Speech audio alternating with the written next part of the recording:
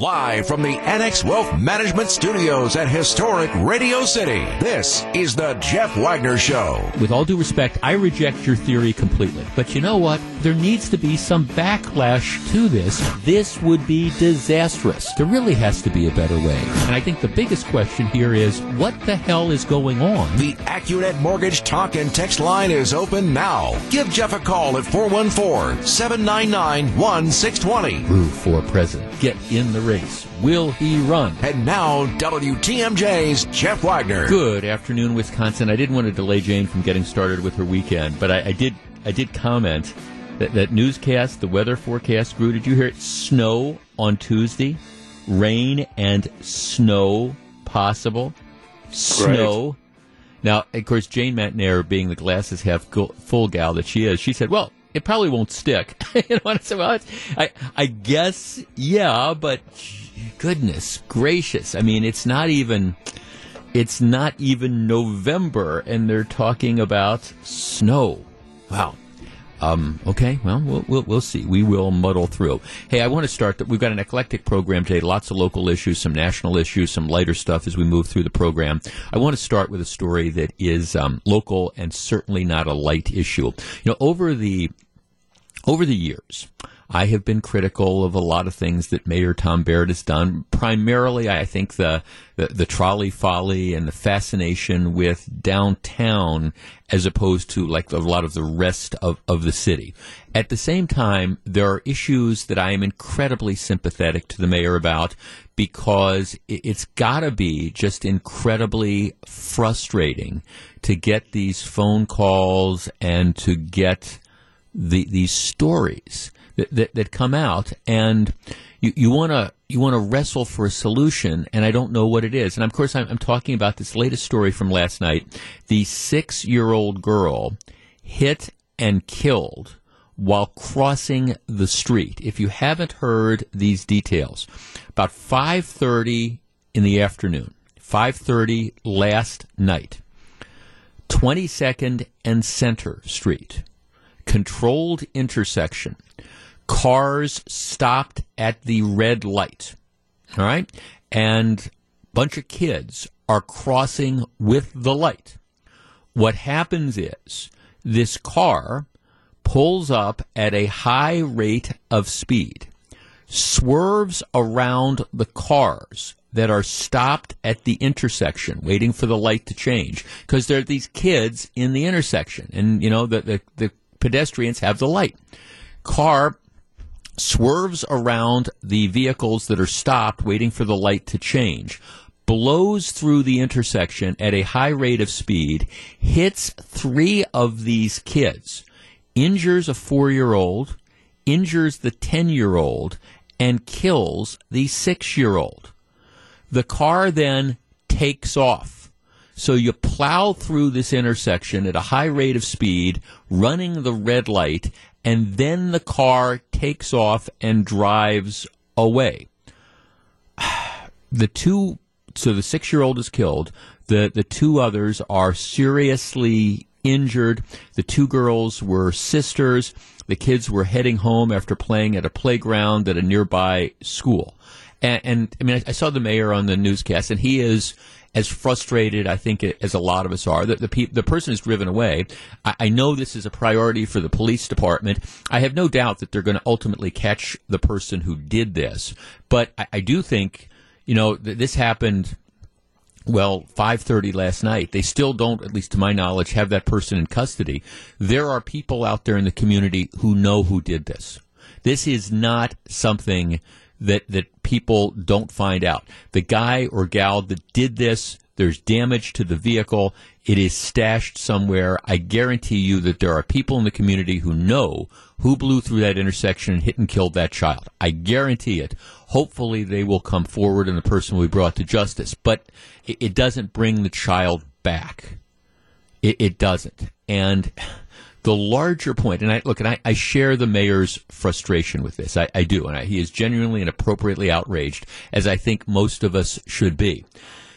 I guess the bigger point here, beyond the horror of this particular situation, is this type of thing unfortunately, happens on a regular basis. I told the story, I think about a week and a half ago on this program about how couple weeks ago Saturday, like 10 o'clock in the morning, I'm heading from Ozaukee County downtown. I'm on the freeway. I see this car. And there was moderate amount of traffic. I mean, it wasn't heavy traffic. It was a Saturday morning, but there were lots of cars out there. And I see this car coming up behind me, and it's moving. If I'm moving 70, this car is moving 90 or 95. And I'm watching the car, swerve in and out between lanes. It comes up to me. Now, I'm in the right lane. There's a car in the left lane, 2 lanes of the freeway. This is between Brown Deer Road and Good Hope Road. And we have nowhere to go. I mean, it's just that there is nowhere to go because I can't move over. I'm already in the right lane. Honest to goodness, this car comes up, I would say at least 90 miles an hour, passes me on the shoulder. Now, at this particular part of the freeway, there's the shoulder kind of goes down into this ditch, and I'm watching the car. There's dirt flying all over. Car passes me, swerves in front of me to try to get back on the lane, goes across to the left lane, goes onto the left shoulder of the freeway, then gets back on, and then I watch it do the same thing with, another group of cars ahead, ultimately getting off on Good Hope Road at a high rate of speed. I really didn't get an identification of the car.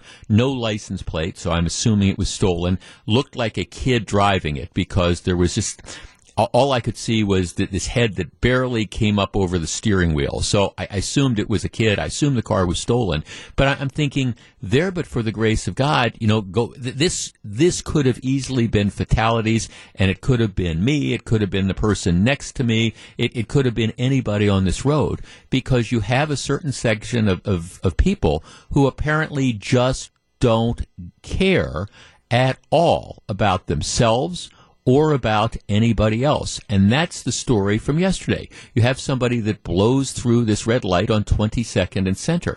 Now, I know we've talked about this before, and I get frustrated, and I know the mayor gets frustrated because this happens on a regular basis. Now, thank God that it's not always a situation that has this tragic outcome to it where you have, somebody that's hit.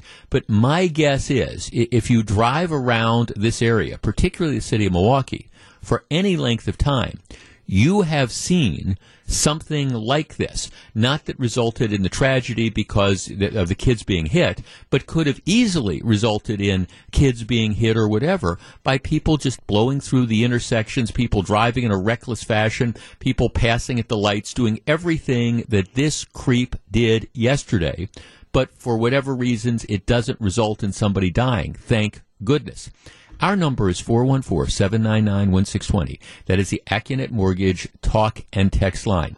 I think as a starting point,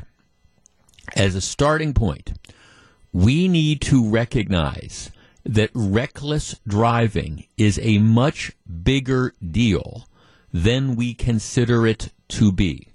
I think all too often what happens is the people that are driving high rates of speed, blowing red lights, driving around without insurance, and normally it's all the same sort of thing.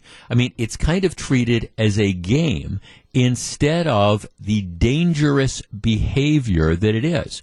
And I guess I look at this and say, should we wait until that person who blows the red light at a high rate of speed and hits and kills the 6-year-old, should we wait until they do that before we start to get serious? Because my guess is when they catch this person, my guess is that you're going to find that this is not that person's first time at the rodeo, and that there's going to be a lengthy record of reckless driving and things like that. For the safety of the rest of us, do we need to get more serious? Do we need to really start penalizing people for reckless types of behavior? Blowing through stoplights, high rates of speed, weaving in and out, passing people at 95 miles an hour, on the side of the freeway. 414-799-1620. That is the Accunet Mortgage talk and text line. Do we need to do more? Do there need to be more consequences to try to stop people who drive like this before they kill other people? 414-799-1620. That's the Accunet Mortgage talk and text line. And my answer is absolutely yes. you grab yourself a gun, you point that gun at somebody, and you pull the trigger, you are going to be held accountable, hopefully. You get behind the wheel of a car, you drive 90 miles an hour, you blow through a red light, you are in many respects, you are just as dangerous to the general public as that person who takes the gun and pulls the trigger. Maybe even more dangerous because there's always the chance with the gun that you might miss. With the car, not so much so. 414-799-1620. We'll take a break and then discuss. This is Jeff Wagner. This is Jeff Wagner on WTMJ. 414-799-1620. Look, I'm frustrated by this because just like the mayor, I don't have the answer. But I know this cannot be allowed to go on. You have to, if a city is going to survive, you have to be able to walk across the street with the light without fear that you are going to be gunned down by some creep driving 80 miles an hour or whatever, blowing through the red light. And yet, in certain parts of the city of Milwaukee, we're losing that. 414-799-1620. That's the Acunet Mortgage Talk and Text line. And my guess is, you perhaps, if you do any degree of driving, you see this all the time.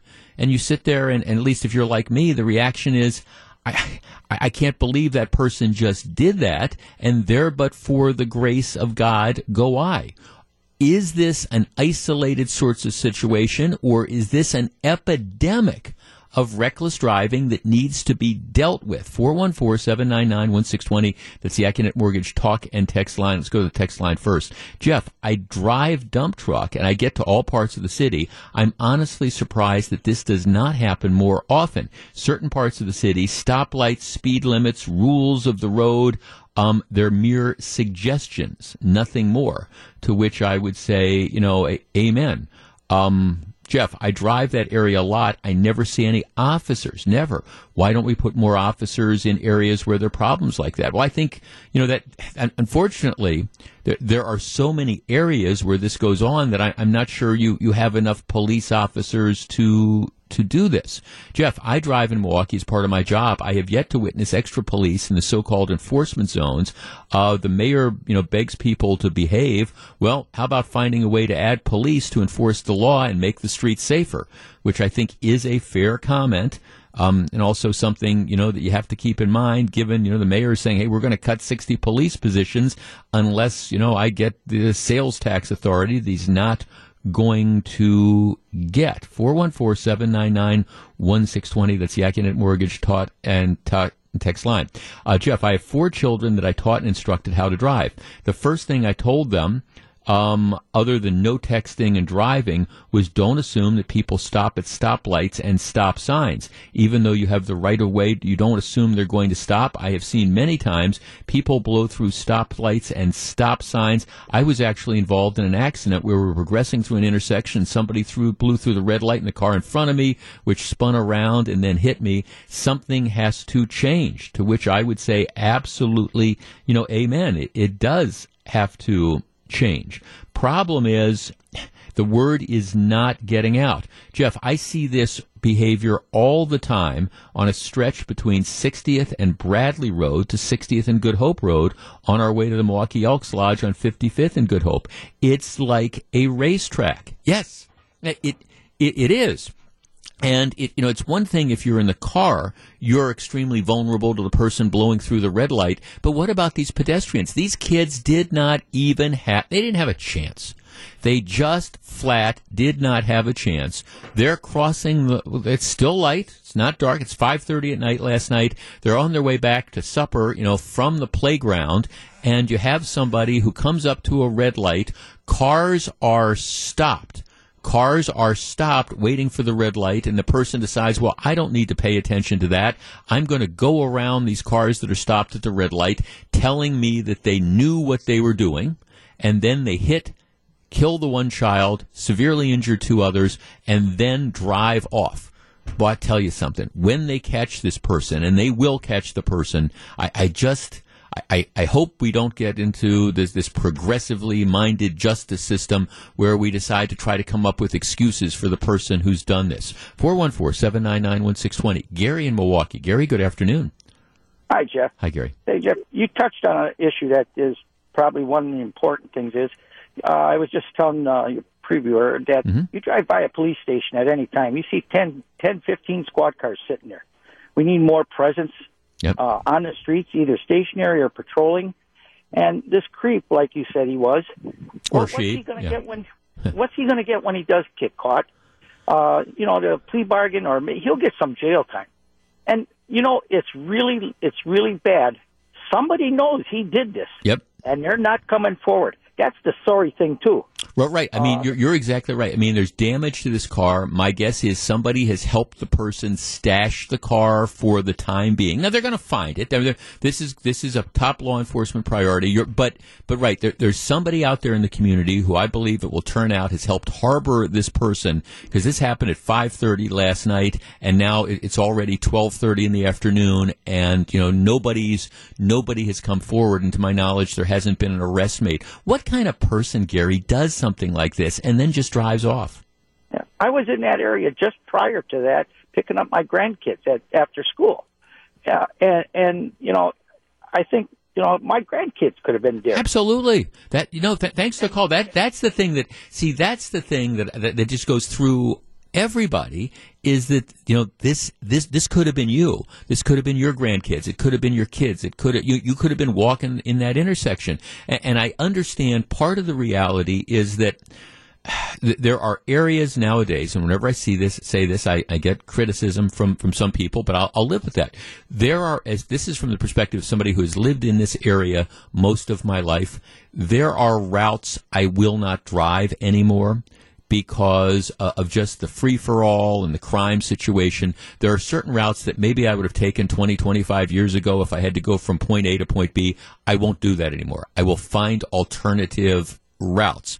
But now it's that the problem has just spread. Now, I understand this is 22nd and Center, but I was telling the story about what I'm seeing on the freeway in the northern part of Milwaukee County, a week ago or 2 weeks ago on Saturday. You're not safe anywhere. And what we are doing right now is not working.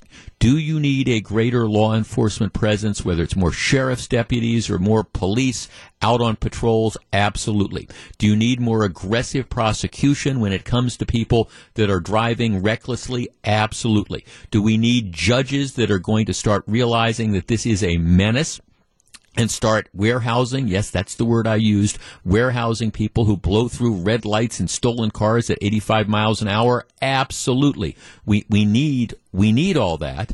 I'm not sure we're going to get it, though, and unfortunately, until we do, until we have that attitude change and recognizing that this is dangerous behavior, unfortunately, we're going to have more and more stories like this horrible one that comes from 22nd and Center last night. This is Jeff Wagner. You're listening to Jeff Wagner on WTMJ. But before moving on from that, the horrible hit and run last night, the Journal-Sentinel reporting that as of late this morning, Milwaukee police say they are continuing to seek suspects in the crash. Suspects, plural. A family friend is quoted as saying that the mother of the child that was hit and killed was told at least one person had been taken into custody in connection with the crash. But that's not an official statement from the authorities, and the official MPD statement is, as of late morning, they're still continuing to seek suspects in the crash. It will, of course, also be interesting, that might not be the right word to use, to find out who was involved in this, and whether or not was it a stolen car. Are these people that have a lengthy criminal records or lengthy traffic records who've driving without licenses, all that type of stuff, and that's going to come out. There's no question about it, and then we'll be able to analyze it again and maybe talk about that in more detail. But I will say, right now it's like the Wild West, not just with crime and shootings and things like that, but just with to say it's reckless driving doesn't begin to describe this. And I'll tell you something, that the law enforcement authorities and the legal community, the prosecutors, the courts, got to get a handle on this.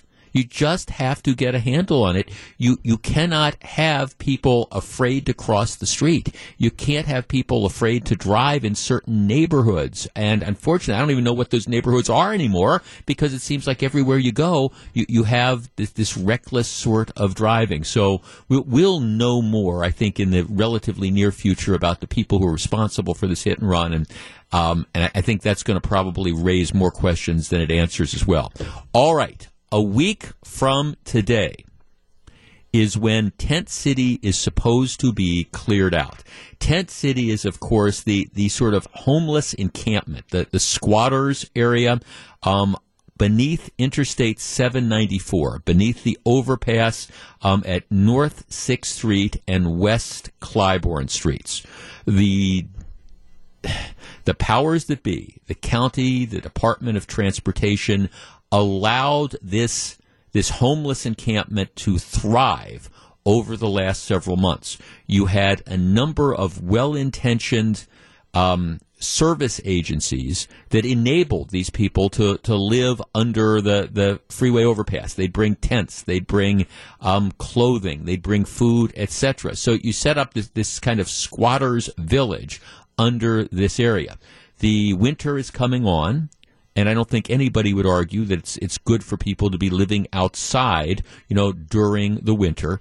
In addition, and let's not lose sight of this, in a number of cities across this country, you have these huge issues with homelessness that have created a real tension between the advocates for homeless and the homeless and the other people in the community. And it's not as bad in Milwaukee as it is in Austin or San Francisco or Los Angeles or Seattle, but you don't want to have it become as bad.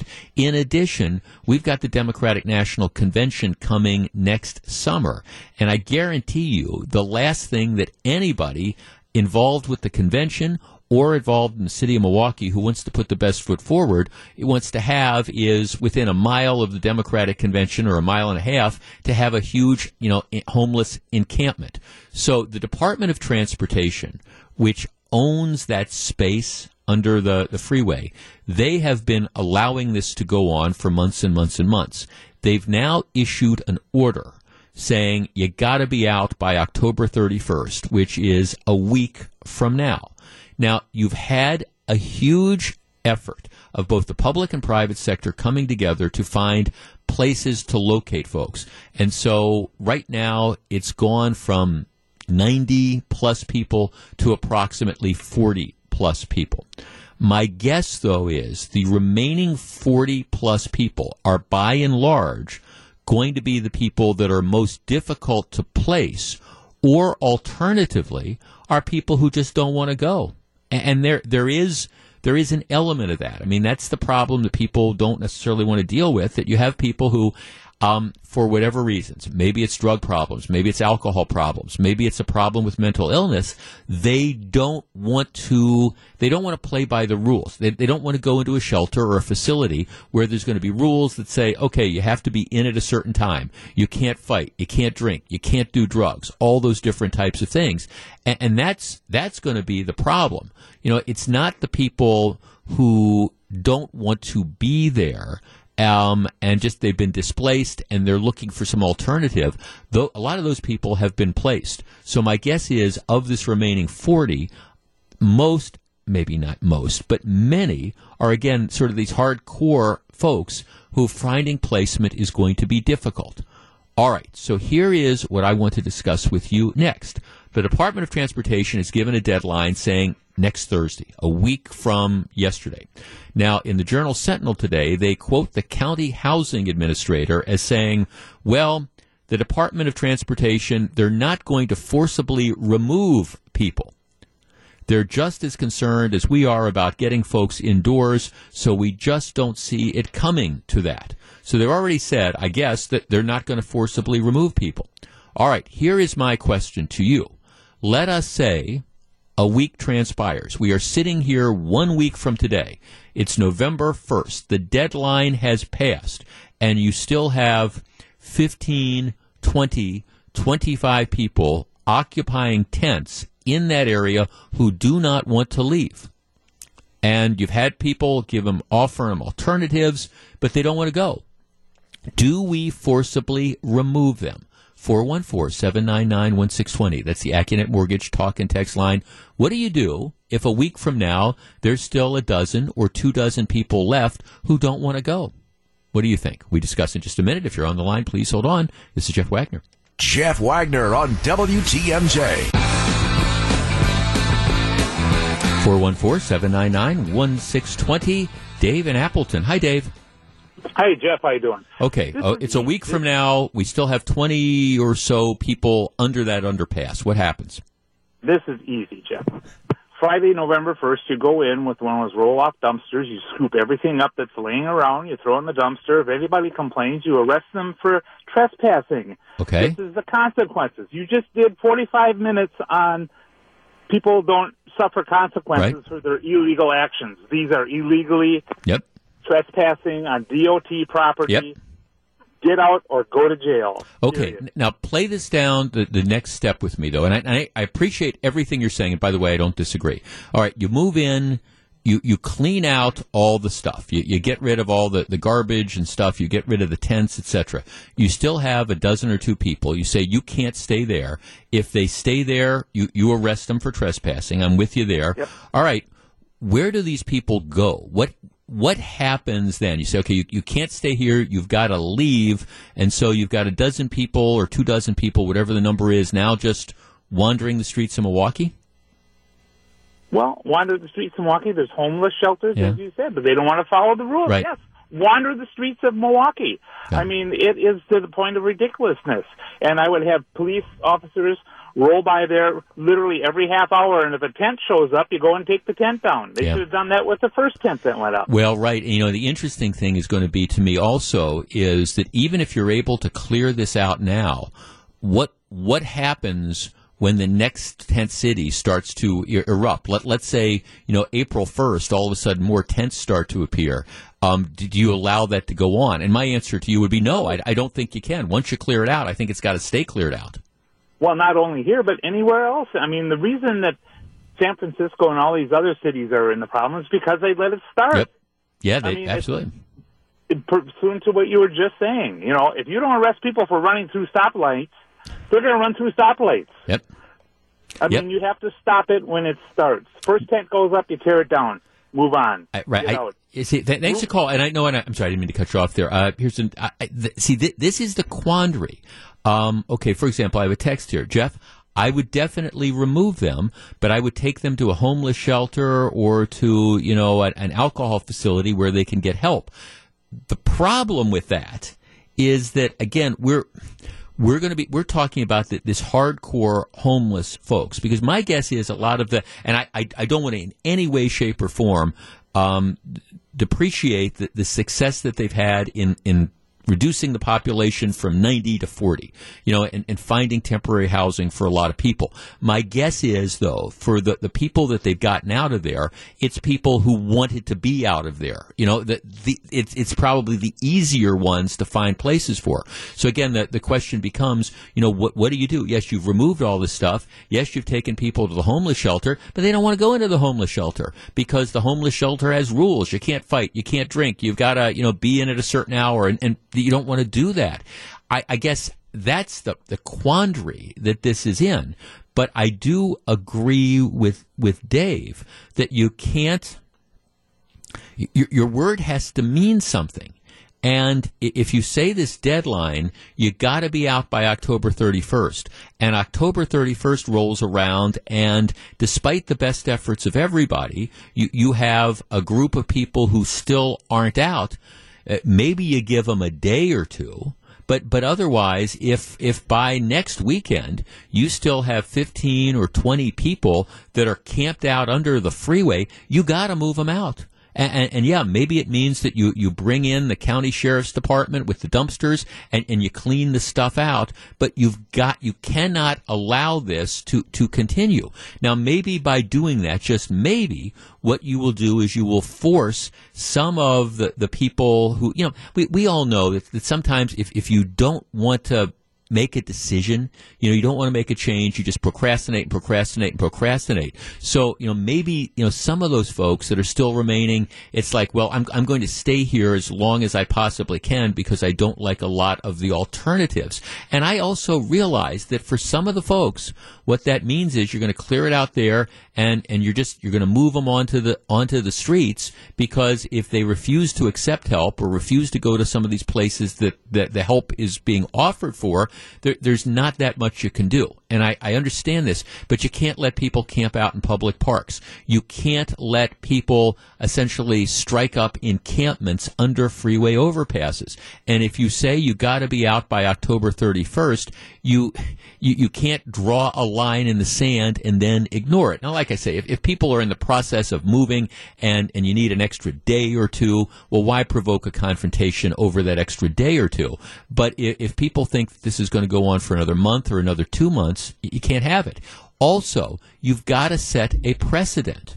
Because unless you do something, unless you show that you mean it, what is going to happen is that this is going to spring up again, next spring or whenever. You're going to have people that are going to want to set up tents, if not under this particular freeway overpass, maybe in, one of the parks or whatever, or, closer into downtown Milwaukee or whatever. You can't allow that to happen.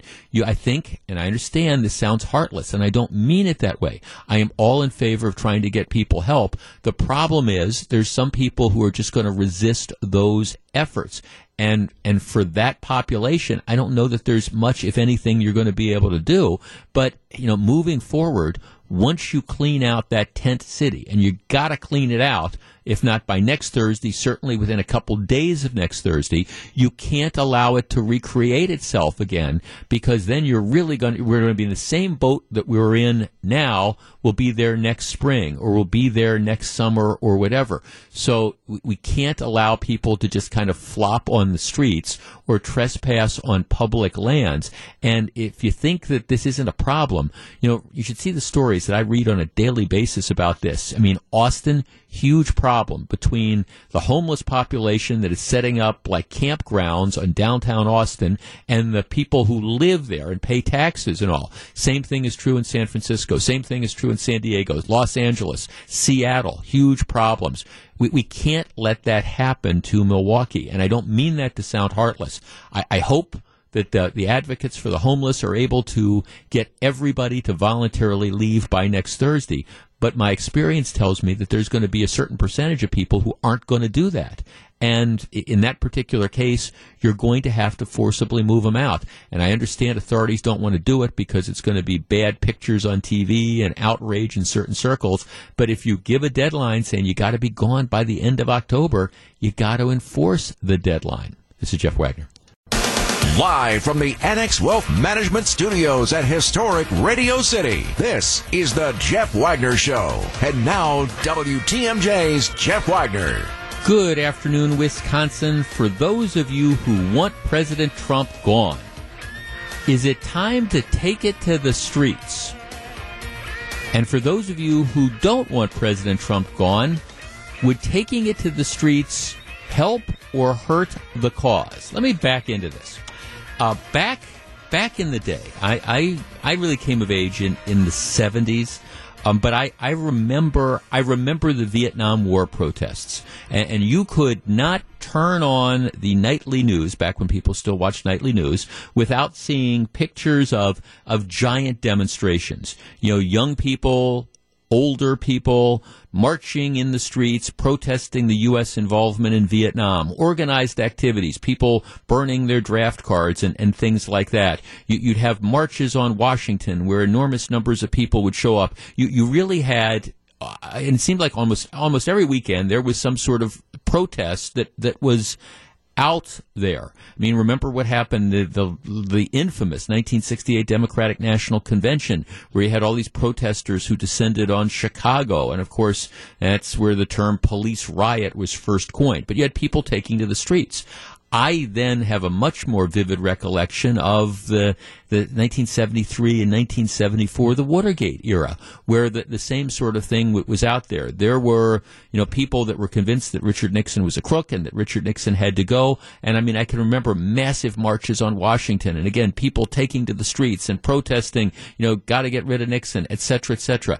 I remember those protest movements, and I will tell you, I think the protest movements against Vietnam helped bring a conclusion to the Vietnam War perhaps sooner than it might otherwise have concluded. It certainly affected American policy. And similarly, I think the Watergate, the outpouring of protests against Watergate, that contributed to the demise of the Nixon administration. So from time to time since then, we've had people take to the streets, and there have been protests in Wisconsin. If you don't have to go that far back. I mean, just remember that the demonstrations that occurred after Act 10. You had all these union activists from all over the country who swept in, plus fueled by students, fueled by, a lot of other activists. You had these big demonstrations, the takeovers in Madison and things like that. At the end of the day, that did not work. And I think you can make an argument that those protests had a boomerang effect, that there was a backlash to them, because a lot of people said, "No, this is way overboard for what is going on here." So that's always the danger with protests. Well, with that in mind, there was a piece in the New York Times that I've been wanting to talk to you about for the last couple of days. The headline says, "Want Trump to go, take to the streets." And the opinion writer, let me just read a very brief part of it. The impeachment inquiry has reached the stage where it needs an outside game. We all know what the inside game is likely to lead. House Democrats will impeach Trump. Senate Republicans will acquit him. He will claim vindication. All right, and that's what I've been saying. I think at this stage right now, that is probably the most likely outcome. Well, the person writing this column says, no, that's not enough. His argument is we can't let this happen. Trump's presidency is too dire for this. And the theory is what has to happen is people need to take to the streets. What has to happen is there has to be a protest movement. A monkey wrench needs to be thrown into a process that was otherwise going to unfold smoothly. And that role is an outside game. What they're referring to, the outside game, meaning people outside of politics taking to the streets. Protests work. Often, when groups are willing to be bold in their tactics and persistent in their approach within the broad discretion of nonviolent action, protest serves as a powerful signal to the rest of society that something extraordinary is happening. And if that's the time, the idea that if hundreds of thousands of people decide to take to the streets and the streets of our cities and protest Donald Trump, an intense grassroots campaign, a new protest movement that can perhaps galvanize people and convince people that maybe he needs to be removed from office. So that's the theory that's out there and being batted around now. It's time for the left to take matters in their own hands and start, again, the giant public protests. I'm intrigued by this concept. Like I say, I think the Vietnam-era protests were effective to an extent. I think the Watergate-era protests were effective to an extent. I think the Act 10 protests, not only were they ultimately ineffective, but they resulted in a backlash that caused, I think, support in this case for Scott Walker. So 414-799-1620. That is the Accunet Mortgage talk and text line. Is it time for people to take to the streets demanding the removal of President Trump? And if that were to happen, that is, if people were to take to the streets, would it be effective, or do you think it's more likely that it would create a backlash? 414-799-1620. That's the Accunet Mortgage talk and text line. I've got my theory, but I'm curious as to what you think. We'll discuss in just a moment. If you're on the line, please hold on. 414-799-1620. That's the Accunet Mortgage talk and text line. Is it time to take it to the streets? And if people do, what's the most likely outcome? You're listening to Jeff Wagner on WTMJ. 414-799-1620. Opinion piece in the New York Times says, look, it's not going to, impeachment, removal of Donald Trump isn't going to get done if the system just works what they call the inside game. House will impeach, the Senate will acquit, Trump will declare vindication. The author says what needs to happen is there needs to be a protest movement, something akin to the Vietnam War protests or the Watergate protests, people taking to the streets en masse demanding the removal of President Trump. Would that happen, and would it work? 414-799-1620. Let's start with Lucy on the West Side. Hi, Lucy. Hi there. I was there, Jeff. I'm older than you are, and I was in those demonstrations, and I made the folders and the posters, and I think we ticked off as many people as we gathered. We helped get Nixon elected because people were so upset. Remember the silent majority? Right. Well, certainly the protests at the Democratic National Convention sunk Humphrey and bolstered Nixon. No question about it. Yeah, and what finally ended the Vietnam War, and I'm not saying we shouldn't have protested. We should have. We should have been a heck of a lot smarter about it, but that's a whole other story about who we appeal to. But if you're going to protest, and the genius of Martin Luther King in those demonstrations is you have a goal. Have something you want done that people can then go home from the protests energized and get into the political system. Whatever your political system is, your union, your church, your community organization, and persuade people. And the demonstration is just the kickoff. If it's just a street demonstration that draws out people on the other side and you have people fighting in the streets, you aren't going to get anywhere. Okay, so let's fast forward this conversation to 2019, 2020. All right, you've got this impeachment process that's going on. This author says, now, look, if there is not some mass protest that's out there that tries to put pressure on the lawmakers, nothing is going to happen. Do you buy that? No, I don't. And what I don't want to see is the distraction of demonstrations and counter-demonstrations. I think some of those senators might turn if they are subject to relentless pressure from constituents. That's hard work. And if you're going to do a demonstration, it should be followed up by, okay, here's what you do. Here's what, here's the senators that you can target. Here's how you organize in their districts. Here's how you get the word out. I could see that, but if it's just street demonstrations that make the demonstrators feel good and draw out the opposition, I don't see it working. I do see some glimmer that impeachment will happen, that removal from office might happen. We don't know what's going to happen from day to day. I'm frankly terrified of this criminal probe that Barr has cooked up. I think we could lose our democracy and be a banana republic, but that's not the topic you asked about. Got it. Okay, thanks for the perspective. I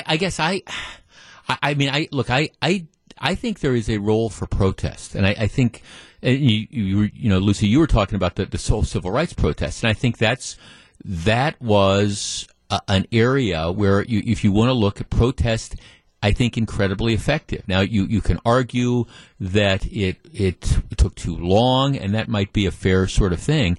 But, I think it called attention to issues, put pressure on public officials, led to a number of laws, which I think, made very, very positive steps when it comes to, again, making us a more colorblind society. People could argue if we still have lots of places to go with that.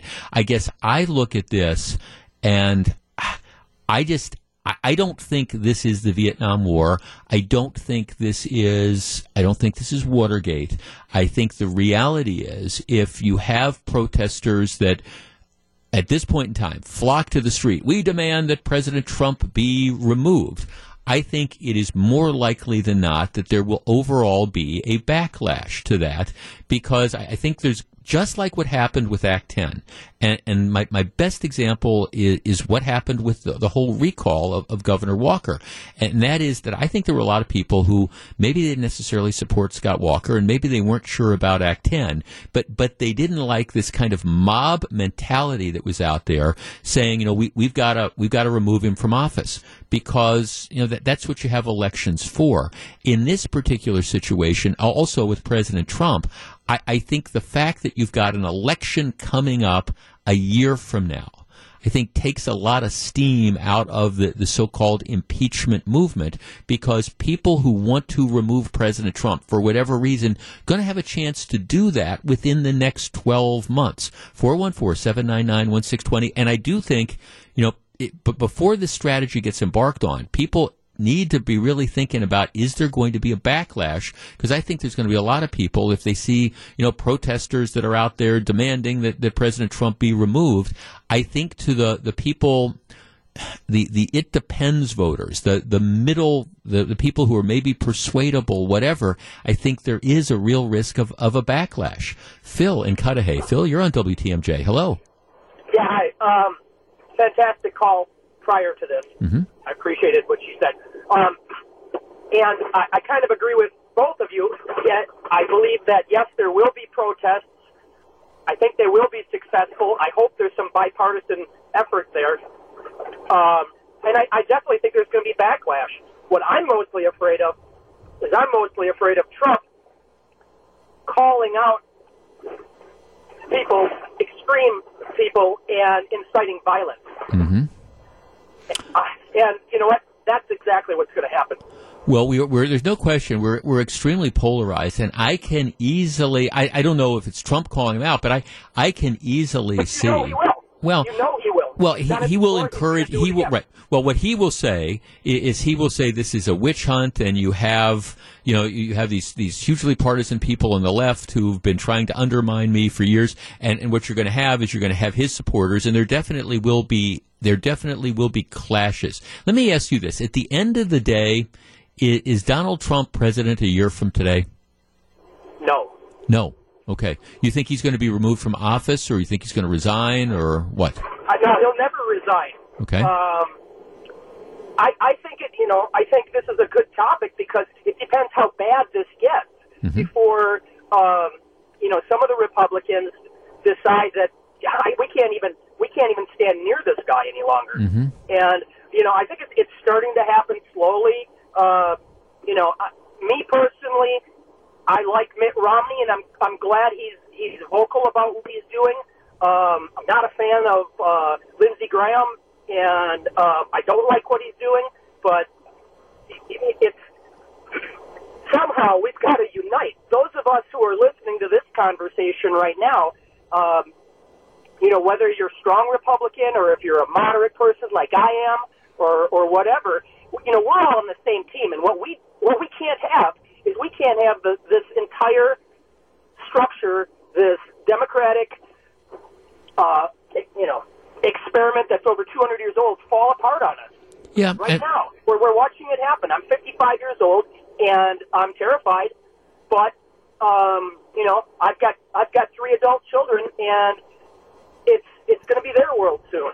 Right. And I know where they stand on it. Yeah, well, Phil, the Republic is strong. If you're 55, you as I did, we went through, I was a little bit older than you were during that time, but, we went through the Watergate stuff, and this is a very resilient country, and we survive things. I think somebody was asking me last night about where I thought the impeachment process was going, and I'm still not convinced it's going to be anything different than conventional wisdom. I do think massive street protests aren't necessarily going to win hearts and minds, because at least at this point in time, I don't think the American public is there in the overwhelming numbers that it was at, say, for the removal of President Nixon during the Watergate years, especially as things went on. And I do think there's the likelihood of a backlash. The other thing I really do think is that time is not on the side of the impeachment process. And again, people are reluctant to remove people from office. That's just the reality. And in this particular case, maybe maybe if this were going on, let's say President Trump were reelected and he had 3 years left on his term, maybe I might have a different thinking. I'm not sure I would on the politics of how impeachment plays out. In this particular situation, again, given the fact that we're, the first presidential primaries or caucuses or whatever are coming up in, 90 days or something like that? I mean, end of January or early February of next year. We're already, it's going to be November 1st next week. Given the fact that the timing is where it is, timing is not on the side of impeachment. I mean, I think the general tendency is going of removal from office. Forget impeachment. That's a different sort of thing. Removal from office, I think there's a strong argument to be made that, okay, look, if it's February or March and you're scheduled to have some sort of trial on these sort of issues, okay, the question becomes, do you remove the president from office or do you allow the American voters to decide? I think time is not on the side of this process, which is one of the reasons why, quite candidly, it seems to me to be more about politics than anything else. Back with more in just a moment. Jeff Wagner on WTMJ.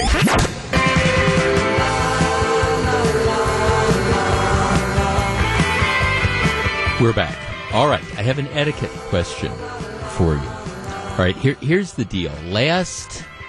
It would have been a week ago today. I was in Las Vegas with my wife and my 2 stepdaughters, my brother, etc. 4 of us went to see the Journey concert. Journey is performing a series of shows at the Caesars Palace at the Coliseum. So we had pretty good tickets. Now, if you've never been to Caesars Palace and their big showroom there, it's banked. It's not like it's an arena where there's all these sort of floor seatings. What happens, it's like a theater that moves from closest to the stage, it moves up. So you're on different tiers. Our seats were in like section 2. So you have the first set of seats that are in the first tier. Maybe there's like 15 rows of them moving back. We're in row 2 of the second section. But again, you can see, if everybody's sitting down, you can see the stage. It's no problem. And the people, we're in row 2 of like section 201. The people that are in row 1, they're in ideal seats because there's like an aisle between the 101 and 201. So there's nobody in front of them. They've got, and there's more of an elevation. So they've got just a complete view of the stage. And like I say, we're in the second row of this section, and I happen to be on kind of the inside as opposed to the aisle. So Journey comes out, and the seats are great, just absolutely great, and they start to play their songs. The woman in front of me, who is in effectively, it's like she's in the front row for all intents and purposes. The woman in front of me, as soon as the band comes out, stands up and starts applauding that the band has come out. Okay, I get it. That's fine. She stands up and she's applauding and stuff. And I forget what song they opened up with, but she stands and she's dancing and stuff for most of that. At this point, and as are many people in the audience, they're standing up, they're applauding for the band. That's great. Say hi.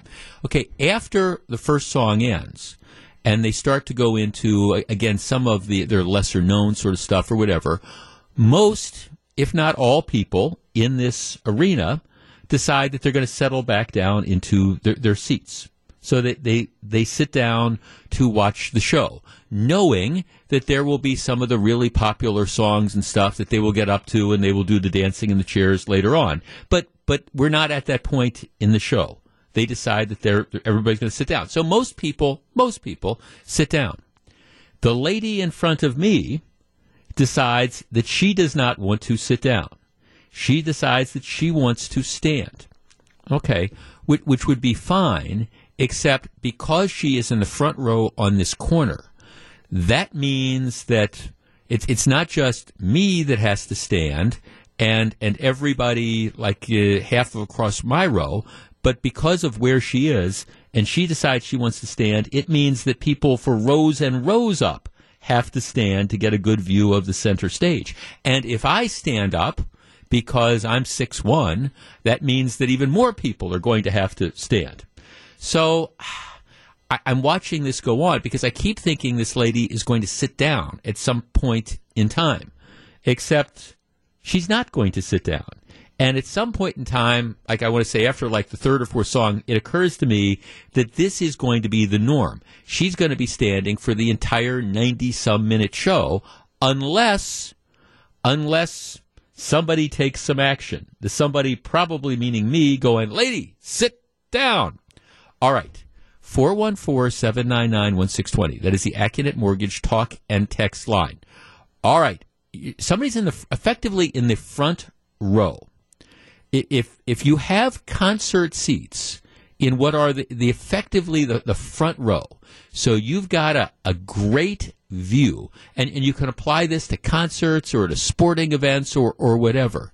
Is it rude to stand for most of the show, knowing that by you standing up, what you're going to do is you're going to require a whole bunch of people who are behind you that they're going to have to stand too? Now, I understand. I mean, if somebody's blocking your view, you got no choice to stand up. This lady did not have to stand. She would have had a great view of the stage from her nice, comfortable seat. 414-799-1620. That is the Acunet Mortgage talk and text line. Okay, is it rude to stand, or alternatively, you paid for the ticket, you're a fan of the band, you want to rock out. If it inconveniences hundreds of people around you, is it nevertheless your right to stand for as long as you want? 414-799-1620. What is the etiquette? Let's start with Mike in Waukesha. Mike, you're first. Good afternoon. Hey, Jeff. How you doing? I'm well, thank you. What do you think? Good. I am with you 100%. I've been dealing with this for years, but I don't think it affects hundreds of people. It just affects a certain maybe 25, 50 people, but it's so rude. I don't care if everybody... Well, no, but the reason it affects more than that is because then everybody behind her starts to stand so they can see around or over her, and it has this ripple effect because so next thing you know, everybody, in the entire section ends up having to stand because, to see around her. If she would have sat down, the vast majority of people, I think, would have sat down. So true. Yeah. I have to agree with you. Okay, so you think you think it's rude? I think it's very rude. Yeah. Okay, 414. Thanks. 414-799-1620. That is the Acunet Mortgage talk and text line. All right. What is the etiquette? Now again, this is I'm seeing a concert. So it's not like you're in church or something, but you see this happen all the time. You go to a Bucks game, go to the Bucks game tomorrow. You've got the person who's in the second or third row, and they decide that they want to stand not just for the big plays. I mean, I understand. Hey, this is the super song that they're playing. Yeah, everybody gets up and dances and applauds. I understand that. Yeah, it's this big move when everybody's standing up. It's this great point in the game. But I mean, I'm just talking about okay. Are you going to stand for the entire thing? Jeff in Columbus. Jeff, you're on WTMJ. Yeah, Hi. What do you think? I think it's absolutely rude. I was just telling the person who right. picked up for me that my wife and I had been to numerous things like Summerfest and whatnot. The biggest one, we were at Camp Randall Stadium. We're right across from the Badgers. In perfect seats, just a little higher than eye level with the players that are standing on the field. Oregon Ducks visitors were sitting right in front of us. There was a whole slew of them. They got these tickets, and they stood the whole time. And I asked him about it. He says, well, we always stand. It's like, well, listen, I bought seats. If you want stands, you should go stand somewhere else. Right. I got an usher, and he says, I can't make them sit down. We peppered them with cups and all kinds of things. Finally, they got the hint, but that was past the third quarter.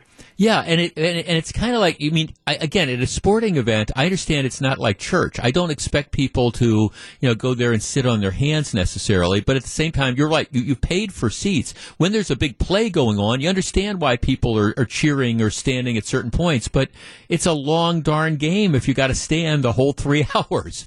Yeah, there was a comedian that once said he had a routine about going to a race, mixed NASCAR race or whatever, And those are stands because those people stand all the time, I guess. I don't know. I don't follow that. But when I go, these are seats that I paid for. Yeah, no, I got it. Thanks for the call. I appreciate it. Okay, what is the etiquette here? Now, again, if you're wondering how I handled it, I just kind of let this go because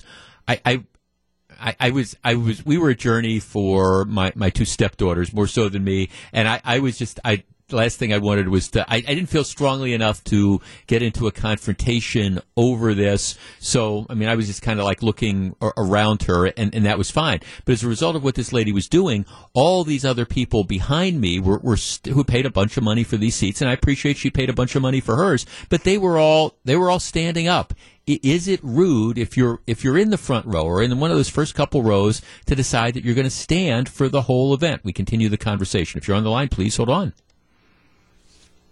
Back to take your calls. Here's WTMJ's Jeff Wagner.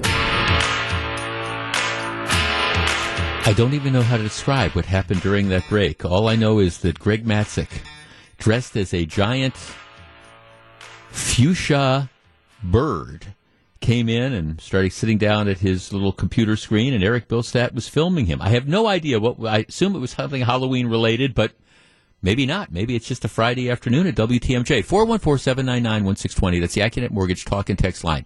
Is it rude to go to a sporting event or a concert or whatever, and especially if you've got good seats, you're like in the front row or first or second row, to stand during the entire event, which then means everybody else around you has to stand?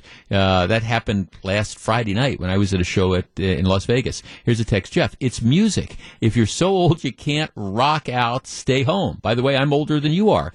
Well, I don't know. I mean, nobody's saying you can't rock out, but does that mean, all right, you paid for a seat that you're going to stand and make everybody else who can rock out just fine by sitting down, they now have to stand around you? 414-799-1620. Let's talk to Tony in Oak Creek. Hi, Tony. You're in WTMJ. Hi, good afternoon. Great topic. As I told your screener, when Lady Gaga was at Summerfest, we had decent seats, kind of midsection, and because of this domino effect, people started standing up. Everyone stands. And at the time, I was a candidate for hip surgery. I couldn't stand for 2 hours. Right. So it was a great show, but all I saw was the butt of the woman in front of me. Right. Exactly. And that got old after a while, I would imagine. It didn't take long, yeah. Yeah, I guess, I mean, did the lady know, do you think they were being rude on purpose, or were they just so into it that they just didn't care? I think it was just, as people stood up and it moved back like a wave. Yeah. She got up and was rocking out, and, that was it. I'd stand up from time to time, but, right. I understand it happens, and that's probably why we don't go to more concerts. Well, I think I think there is an element to that. There are some shows that you go to that you understand, and it's kind of a given that you're going to be standing through the whole thing. Okay, I'm a Jimmy Buffett fan.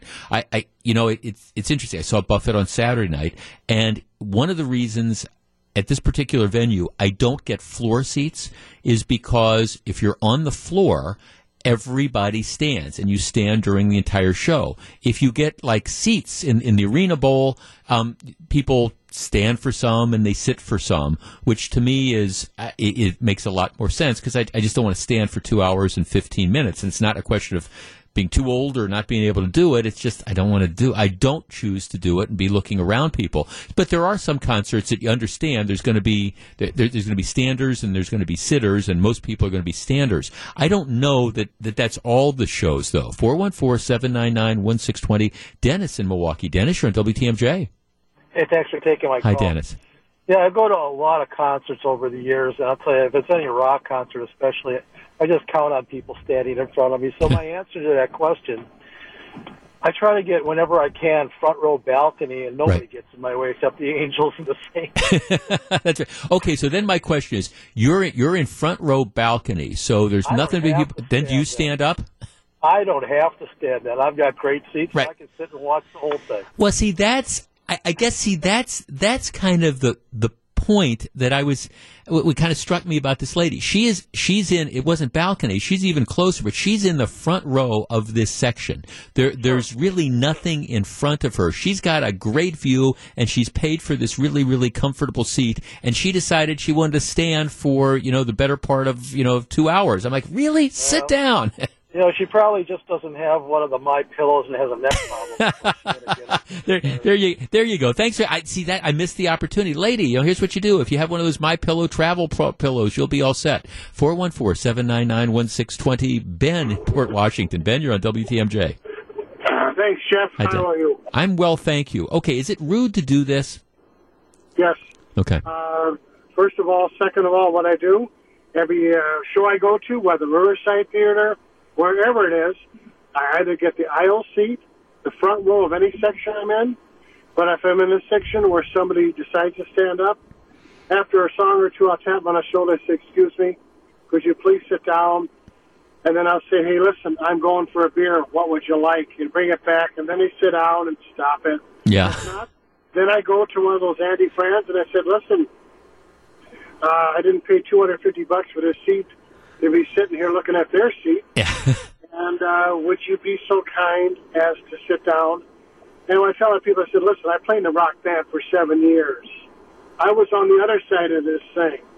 And I appreciate being seen and not have somebody look at somebody else the whole time. So yeah. I would say, yes, tap them on the shoulder. But if they don't sit down kindly, then you have to get somebody to say, would you please have them sit down? Yeah, and of course the problem, the problem is different venues don't want to get involved in that sort of thing. And I guess here's the thing. Are there hard and fast rules? I guess no.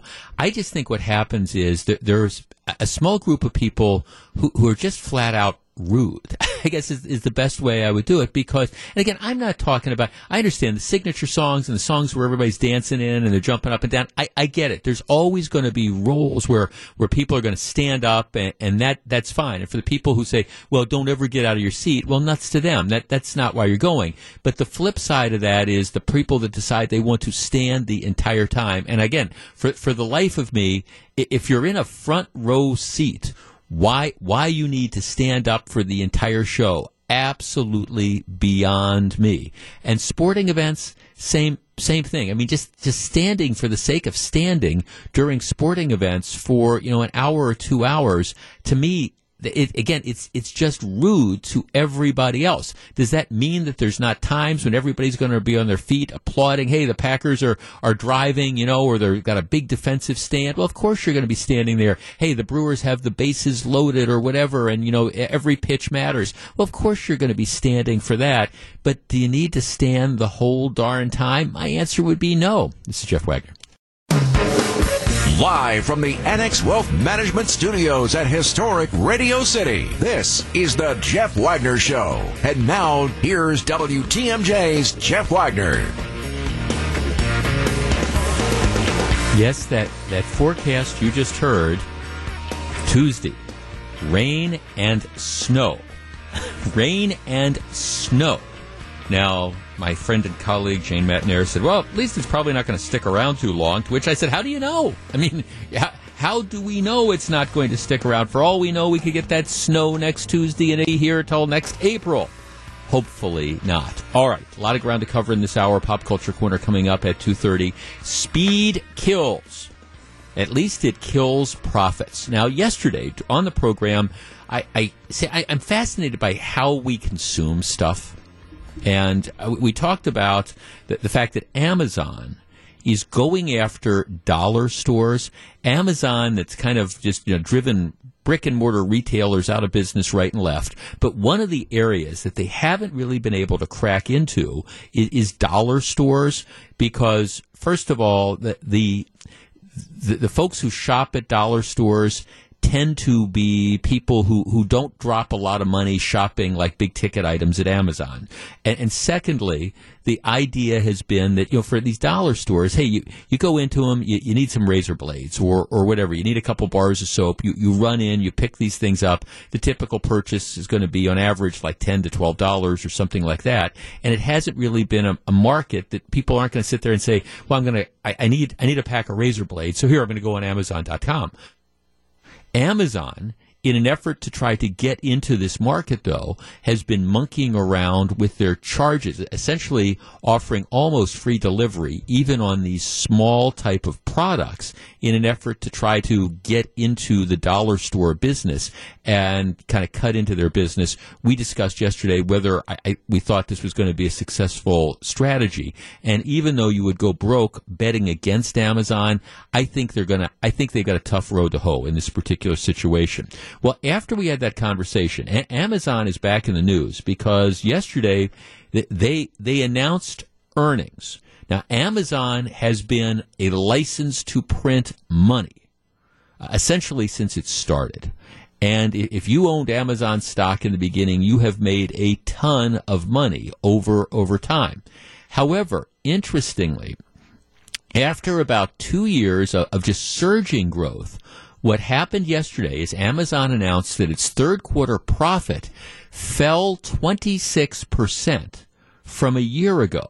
Now, they still made a bunch of money, $4.23 a share. Still made a bunch of money. So don't get me wrong. You're not going to have any, tag sales for Amazon.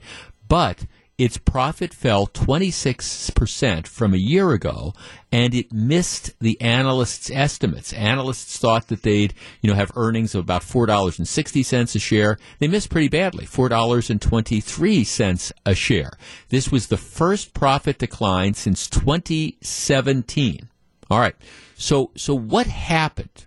And why did this kind of go sideways on Amazon? Is it because people aren't shopping online? No. What it is, it's because of the way they changed their delivery system. Now, one of the things that Amazon figured that needed to do was it needed to get stuff in people's hands faster. And so you saw the advent of like Amazon Prime, where people, spend extra money. And what happens is, as a result of spending this extra money, you can get, in almost all cases, you can get next day delivery of stuff for free. I mean, I'm always amazed by this. You can order, you could go on Amazon. Tomorrow is Saturday. If you're an Amazon Prime member, you can, tomorrow morning, tomorrow afternoon, you can go, let's say that there's some CD or some book or something like that you want. You can go on Amazon and you can essentially get free delivery the next day, a Sunday. It's just, it's amazing, the convenience. And what Amazon has done is it's not just the free delivery, but it's almost the instantaneous stuff. The next day kind of thing, because that's always been the one advantage of the brick and mortar retailers had. You go to Barnes and Noble, you want that book, they've got it, you drive there, you pay for it and you take it home. You've got it. You don't have to wait for it. So what Amazon has been doing is they've been saying, okay, we want to get away from that. We obviously can't give you 1 hour service, but we can give you 1 day service, and they've been doing that. Okay, well, here's what's happened: the worldwide shipping costs. Okay, let's talk about it's a macro thing. The shipping costs have jumped 46% over the last year as the company processes higher expenditures related to the one-day shipping program for Prime subscribers. So because of this one-day free shipping thing, their costs have gone up 46%. 46%. They estimate that in the next quarter, the company expects to spend roughly double what it did in the second quarter on one-day shipping. So they're paying just a ton of money to do this, and it is cutting into their profits. The other thing that they are finding, and candidly, I find myself doing this, is before, when people had to pay for shipping. Like, let's say you got free shipping if you had, if you ordered more than $100, whatever the amount was, okay? What I would do is I'd kind of bundle my purchases. I'd wait until I had, like $100. If that was the magic number for free shipping, I'd wait till I had $100 worth of stuff before I'd send the order in. Now what they're finding is people with this Amazon Prime, they make multiple small orders in a given day. So let's say you decide you want to buy some deodorant and some razor blades. And, maybe the whole cost is going to be $15. Okay, you go on there, you're thinking, I want deodorant, razor blades, you put it in, free shipping, next day delivery, boom, you order it. Then an hour or two later, you're watching, you say, you know what, that book looks really interesting. You go on and you order the book, boom, free delivery. In any event, it's eating into their profits big time. Our number is 414-799-1620. That is the Accunet Mortgage talk and text line. How important, and this is the issue that Amazon is going to be wrestling with, how important is that next day delivery to you? Is it a make or break thing? Do you think, would you or will other people, for example, be less inclined to order stuff online if, like in the old days, you have to wait 2 or 3 or 4 days for it? How important is getting the stuff the next day? Because that's what Amazon is all about right now, but it's also costing Amazon a fortune. And again, we don't have to have a tag sale for Amazon, but they got to wrestle with, and I think what they're going to try to do now is figure out how important is that free next day delivery. So from your perspective, if now you had to go back and you had to start waiting, those 2 or 3 days, would you be less inclined to buy things? 414-799-1620. That is the Accunet Mortgage talk and text line. It always used to be, hey, you order something, you wait 3-4 days, and it shows up, you deliver to your house. Not so much anymore, but that comes with a huge cost to some of these companies, and it's starting to eat into the profit margins. 414-799-1620, and it's going to obviously, I think, inform some of the decisions that get made, as we're moving forward, which is, do they discontinue this? Do they start charging a lot more for Prime? What's going to happen? Let's start with Linda in Cudahy. Hi, Linda. You're in WTMJ. Hi. Well, I agree that they probably are losing money on shipping to the customer, and your example of multiple orders in one day is a good example.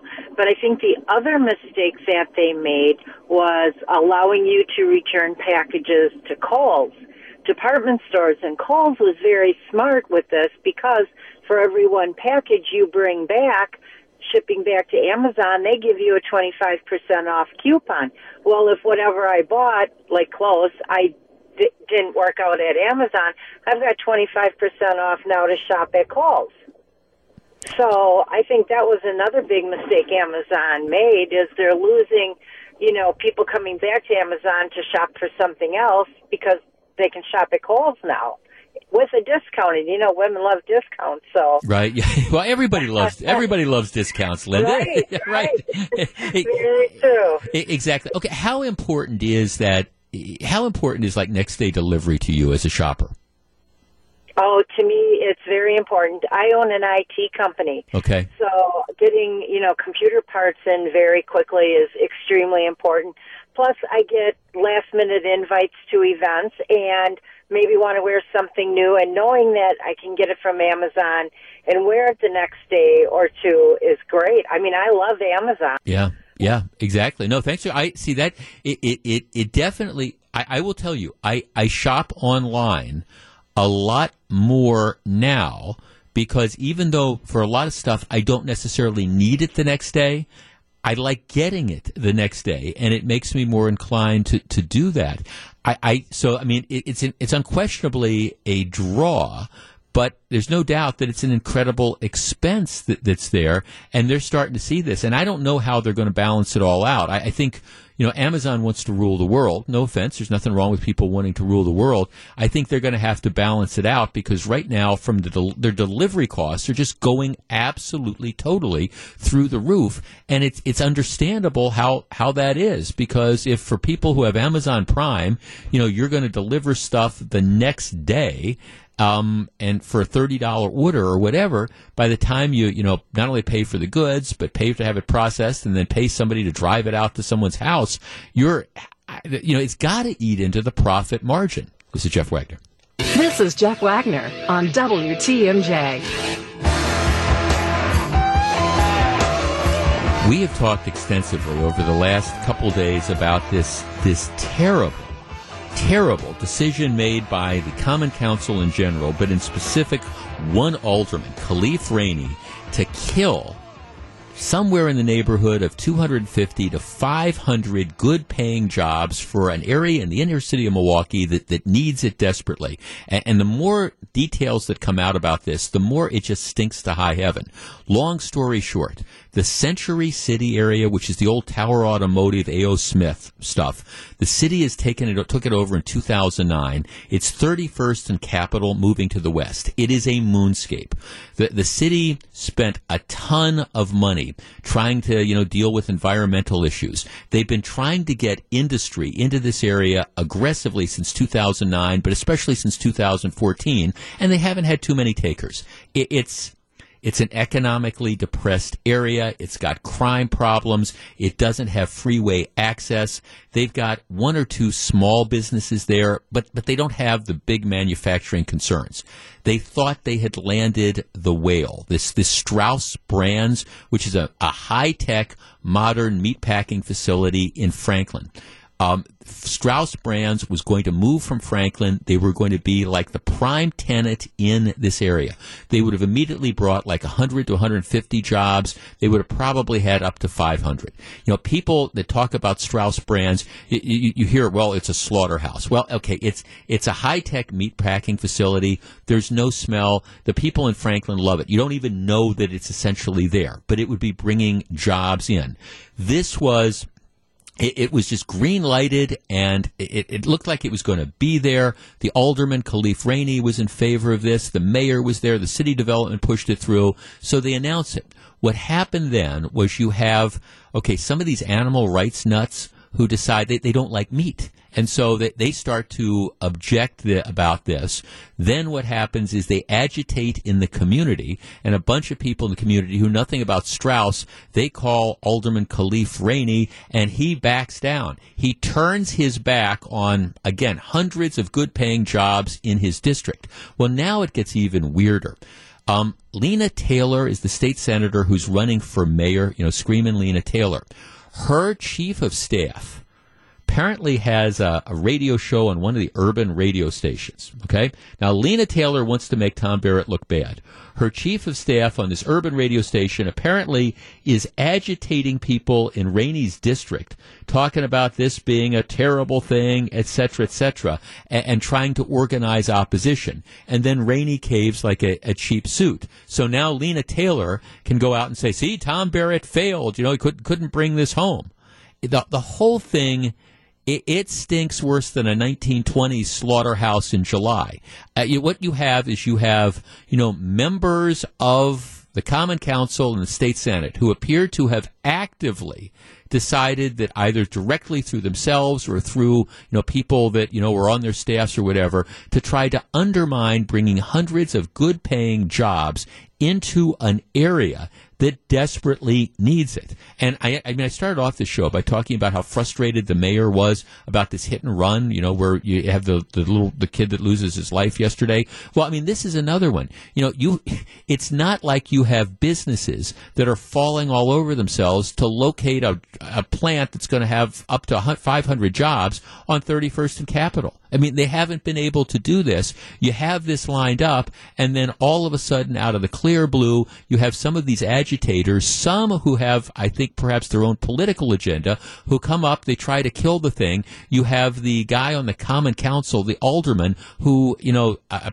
folds, like I say, like a cheap suit, decides, okay, well, I've got some constituents that don't want this, and instead of standing up and saying, hey, this is going to be great for our community, says, okay, I don't want it. He kills it, and then Strauss Brand says, look, we don't want to be somewhere you don't want us. You don't want our 500 jobs? Fine, we'll stay in Franklin, or we'll move somewhere else. I mean, I hope they stay in Franklin as opposed to, for example, moving out of this area. But the whole thing is just a complete and total mess.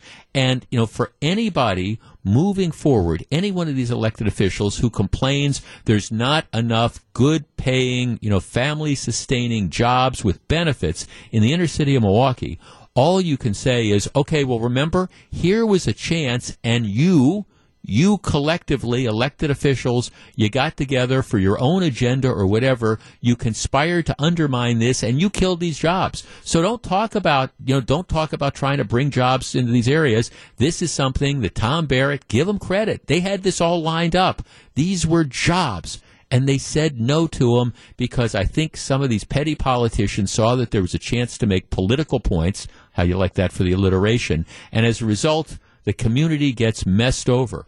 Don't complain about a lack of jobs. And I don't know what the city does now, because how can you go to any other company and try to convince them to move into the moonscape that is Century City after what happened with Strauss just happened? It is a disgrace on all the levels, and the more information that comes out, the worse everybody looks. This is Jeff Wagner. It's time now for Jeff Wagner's Pop Culture Corner, sponsored by New Femme Rejuvenation Clinic. Put aside the heavy lifting and call the AccuNet Mortgage Talk and Text line at 414-799-1620 to get on the show. And now, here is Jeff Wagner. Okay, so that was one of our teammates dressed in a giant dog costume with an Admiral's jersey above it. Eric Bill, what Eric Bilstead is doing with all this, I don't exactly know, but he'll tell us on Wisconsin's Afternoon News. Okay, this is the point in the week where we put away the heavy lifting. We stop talking about where the impeachment process is or the carnage on the streets of Milwaukee, and we try to lighten it up to go into the good weekend. I call it Pop Culture Corner. Sometimes we talk movies, sometimes, travel, sometimes food. Just depends on what interests me in a particular day. All right, so last week, I am in Las Vegas. Saw a lot of shows when I was in Las Vegas. Last Thursday night, I went to see the Barry Manilow show. Now, I saw Barry Manilow. I will never forget this. It was the night, 1982, Game 7 when the Brewers were playing the St. Louis Cardinals of the World Series, and I went with the woman who became my wife. We went to the concert. Must have been love or something like that. So I haven't seen Barry Manilow since then. Last Thursday night, Barry Manilow plays at it's the old Hilton. I think they call it the Westgate now. So I don't know exactly why. We got tickets. So we went to see the Barry Manilow show. And Barry is 76 years old. He's he's a little bit older, but still, if you like Barry Manilow stuff, he puts on a good show. I wouldn't say it'd be one that I would be rushing back to see again, but it was fine. Got to see him put on a good show. It was all good. The last show, the last song he does, the big like we're done number, where the steps descend from the ceiling, is he does the song at the Copa, Copacabana. That's the big song. He did a lot of jingles. That's how he got his start. He did Barry Manilow. I mean, he got started. He did the Band-Aid brand thing. I'm stuck on Band-Aids because Band-Aids stuck on me. That was his. He did the Like a Good Neighbor, State Farm is there. He did that. He made money writing jingles before he became a star. I think, didn't he do the American Family Insurance one too? The State Farm. Like a Good Neighbor, right. State Farm is there. That's what he did. He did a McDonald's one. I think it might have been the You Deserve a Break Today one, but he made money. That's how he did it before he took off and hit it big time. In any event, his big show-stopping thing at the end is Copacabana. All right. So as you can tell, I'm kind of so on Barry Manilow. It was a good song. Okay, but he plays this song. All right, this was more than a week ago. It was last Thursday night. I haven't been able to get this damn song out of my mind. It has been 8 days. And just right behind the threshold of my brain, I keep hearing at the Copacabana. I can't, it is this earworm that I can't get out of my mind. And it just repeating it over and over and over again. It's Barry Manilow at Copacabana. I saw Journey. I saw Jimmy Buffett. I saw all these other acts. I saw all this other entertainment. And I'm stuck on Copacabana. It is this earworm. So, because I am stuck on Copacabana, and that is my earworm, I thought we would have a little bit of fun and maybe annoy some people. I also acknowledge this, but okay, what's your, for Pop Culture Corner, that song that once you hear it, you can't get out of your head. What is your earworm? And I apologize for bringing this up, but, it's the one, you hear that song, and then it's just going to stick with you for days or weeks or months. That song you can't get out of your head. 414-799-1620. That is the Accunet Mortgage talk and text line. For me, I'm stuck on Copacabana. All right, Gru is lining up the calls. As we always say during these segments, I encourage people to call in quickly because we want to get to as many calls as possible, and our phone lines tend to jam up. And also, go with your first instinct. You don't have to overthink it. But you hear that song, you can't get it out of your head. Maybe you're dealing with an earworm right now like I am. Back to talk in just a moment. This is Jeff Wagner.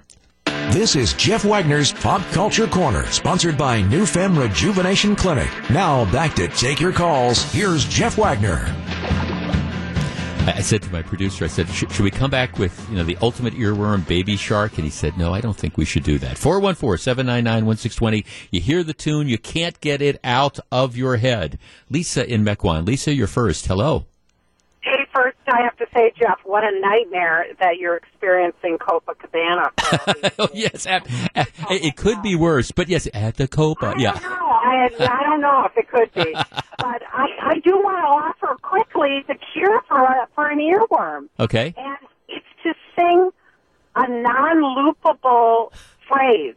And the one that was presented to me, and it really helped because the music of Hamilton was stuck in my head for weeks. Okay. Couldn't even sleep. Right. But a non-loopable jingle, as it were, so Barry Manilow, but by Menon. Okay. And so that'll drive Copa out of my head, huh? Well, if not that, a sledgehammer might work. That's it. So you got the music from Hamilton stuck in your head, huh? To the point where I couldn't sleep for days. It was yeah. maddening, but it's such wonderful music. So. Right, but you want to sleep. I get it. Okay, thanks for the call. Hamilton, of course, opened in Milwaukee a couple of days ago. I've never seen Hamilton. I mean, I've heard some of the tunes. I've never seen Hamilton. It is definitely on my list. 414-799-1620. Mary in Sheboygan. Hi, Mary. You're in WTMJ. Hi. I'd rather have Copacabana stuck in my head. Okay. My husband thinks it's really funny every time he played Trucking. Oh, by the Dead. By the Dead. Yeah. Trucking, yeah. So I have forbid him to play that anymore. Oh, because when you hear it, it's going to be with you for days, huh? Oh, yeah, it drives me crazy. And if he plays it again in front of me, we might not make 47 years. Okay, is he a deadhead in general, or does he just do this to kind of get your goat? He used to do it to get my goat, but now he honors my wishes. I understand. Smart man, right? Smart man. Thanks for the call. All right, I'm actually looking for ideas. Trucking. I mean, I like Trucking and I like the Dead, but I don't know that I want to replace. I do want to replace Copa. There's no question about it. Jason in Sheboygan. Jason, what is your earworm? You hear it, you can't get it out of your head. I don't know why, but it's Bad to the Bone by George Thorogood. Oh, okay. Huh. I don't know why either. Yeah, it just sticks with me all the time. But I will tell you how to get it get it out of your head and listen to it again tonight when you get home. It'll be gone. It'll be gone. Okay. So that's not going to reinforce it. All I need to do is hear it one time all the way through, and it's going to be history, huh? 100%. Okay. Thanks. Well, I'm willing to try it because it's been a week. I mean, it's been a week, and I find myself humming the tune. And by the way, I don't like the. Well, it's not that I don't hate it, but it's not like. It's something that I particularly love. Karen in Menominee Falls. Karen, you're on WTMJ. Yes, hi, good afternoon. Good afternoon. Thanks for having me. Thanks for calling. Okay, what is your earworm? You hear it, and it's stuck with you for days. Yes, my earworm is Neil Diamond's Sweet Caroline. Oh, okay. And then it's ba, ba, ba, and I just, oh my God, I keep doing it. But the way I get it out of my head is to listen to it from beginning to end. Then it seems to go away. Oh, just like the last guy said. He said if I go back and I listen to Copa all the way through, it will be gone, and I will be able to sleep at night. You hope so, until the next time you hear it, and then it's right there again. Yeah, no, I get no. Thanks. Actually, Karen, Sweet Caroline, I get it. That's one, and of course, it's ubiquitous now. I mean, you hear they play it at the sporting events and stuff, and all that. Yeah, I'm afraid if I hear that could be the new one. John in Superior. Hi, John. You're on WTMJ. Hi, Jeff.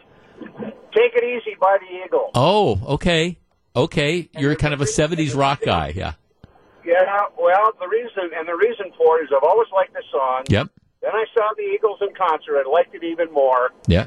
But then I got on a flight coming home from Denver about 10 years ago, and I had learned how to do the thing where in coach you could board early.